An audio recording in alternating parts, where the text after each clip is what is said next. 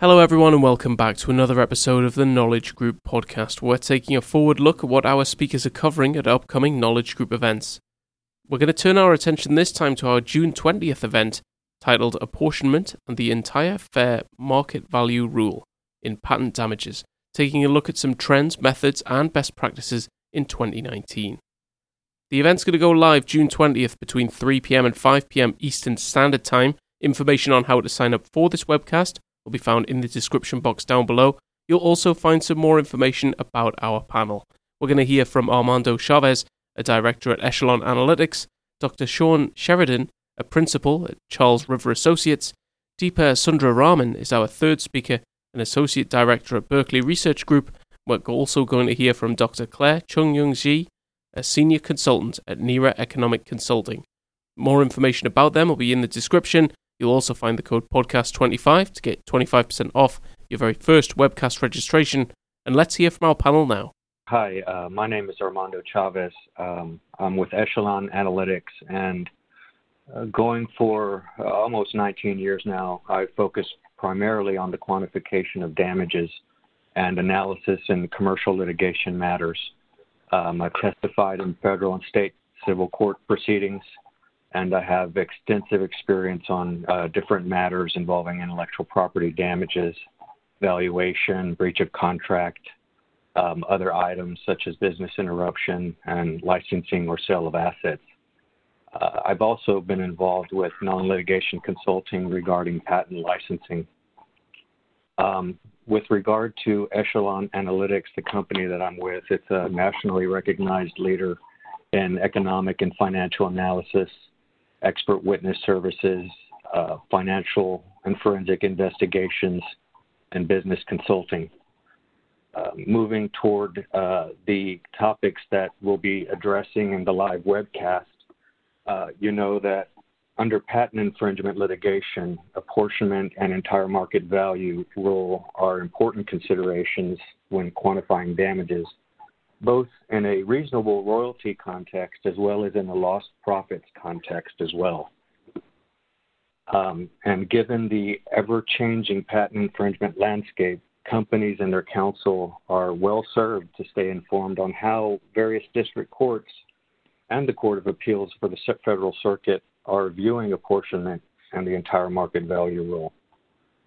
For this live webcast, what the areas that I will be addressing are the objective of apportionment and why it is performed in patent infringement damages, when apportionment is performed and under what circumstances, and the various approaches that have historically been applied in different cases, depending on the facts and circumstances of that case. And to conclude my area, I'll talk about and provide some highlights from 3 different patent infringement cases that have addressed apportionment. One of those cases is the Bayer Healthcare versus Baxalta et al. Case. The second case will be the Red Rock Analytics versus Samsung Electronics et al. Case. And the last case to round out that part of the discussion will be a discussion related to the Zimmer Surgical and Dornosh Medical Systems versus Stryker Corporation matter. To give a flair and an understanding about, on a particular case, how the court has dealt with issues dealing with apportionment and entire market value rule in order to inform the audience on how to best address those issues when dealing with those cases and those types of issues when they arise. And that will conclude my portion of the live webcast. And that concludes my section. Thank you very much. Group. BRG is a global consulting firm. We have offices across the Americas, Asia, and we deal with all kinds of consulting and litigation, corporate finance, and strategy cases. Our headquarters is in California, and Washington, D.C., the office I'm from, is the largest office for BRG. I have been with the firm for 9 years now and have about 15 years of experience in the world of commercial damages. My focus area is intellectual property matters, and I have extensive experience both in matters at the district court as well as the 337 cases at the International Trade Commission. My own academic background is a CPA and an MBA, and that's the kind of perspective I bring to these intellectual property matters.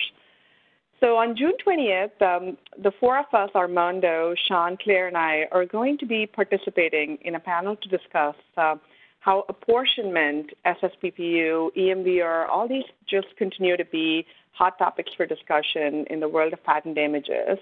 My focus area is going to be how you achieve apportionment in a hypothetical negotiation construct through a careful analysis of the Georgia-Pacific factors, in particular, the factor that relates to looking at comparable licenses. So lately in my spare time, I've been digging into Daubert decisions by courts, and this is a fascinating topic, and we found a lot of rich data. My colleague at BRG and I have been doing this together, and we're really kind of trying to dig into what some of the underlying issues are on which courts have opined on Daubert challenges. So in my portion of the webinar, I plan to bring in some of that perspective from analyzing Daubert decisions, looking at some of the latest decisions specific to this issue of license comparability. And, I have a little story on this. Of just a few weeks back, I was in the Delaware District Court. Judge Andrews was presiding over a jury trial in which I was involved. And Judge Andrews, as many of us know, really likes to dig into these damages issues. So when the two sides raised an issue related to comparability of licenses, he kind of, gave a spiel on it, and then he told the attorneys, go read a couple of my decisions. And I think Armando just mentioned Bayer v. Baxalta, and that was one of the cases he mentioned. And the other is Acceleration Bay, which is a Daubert decision, and I'm going to, take that on in the webinar to break it apart for you all.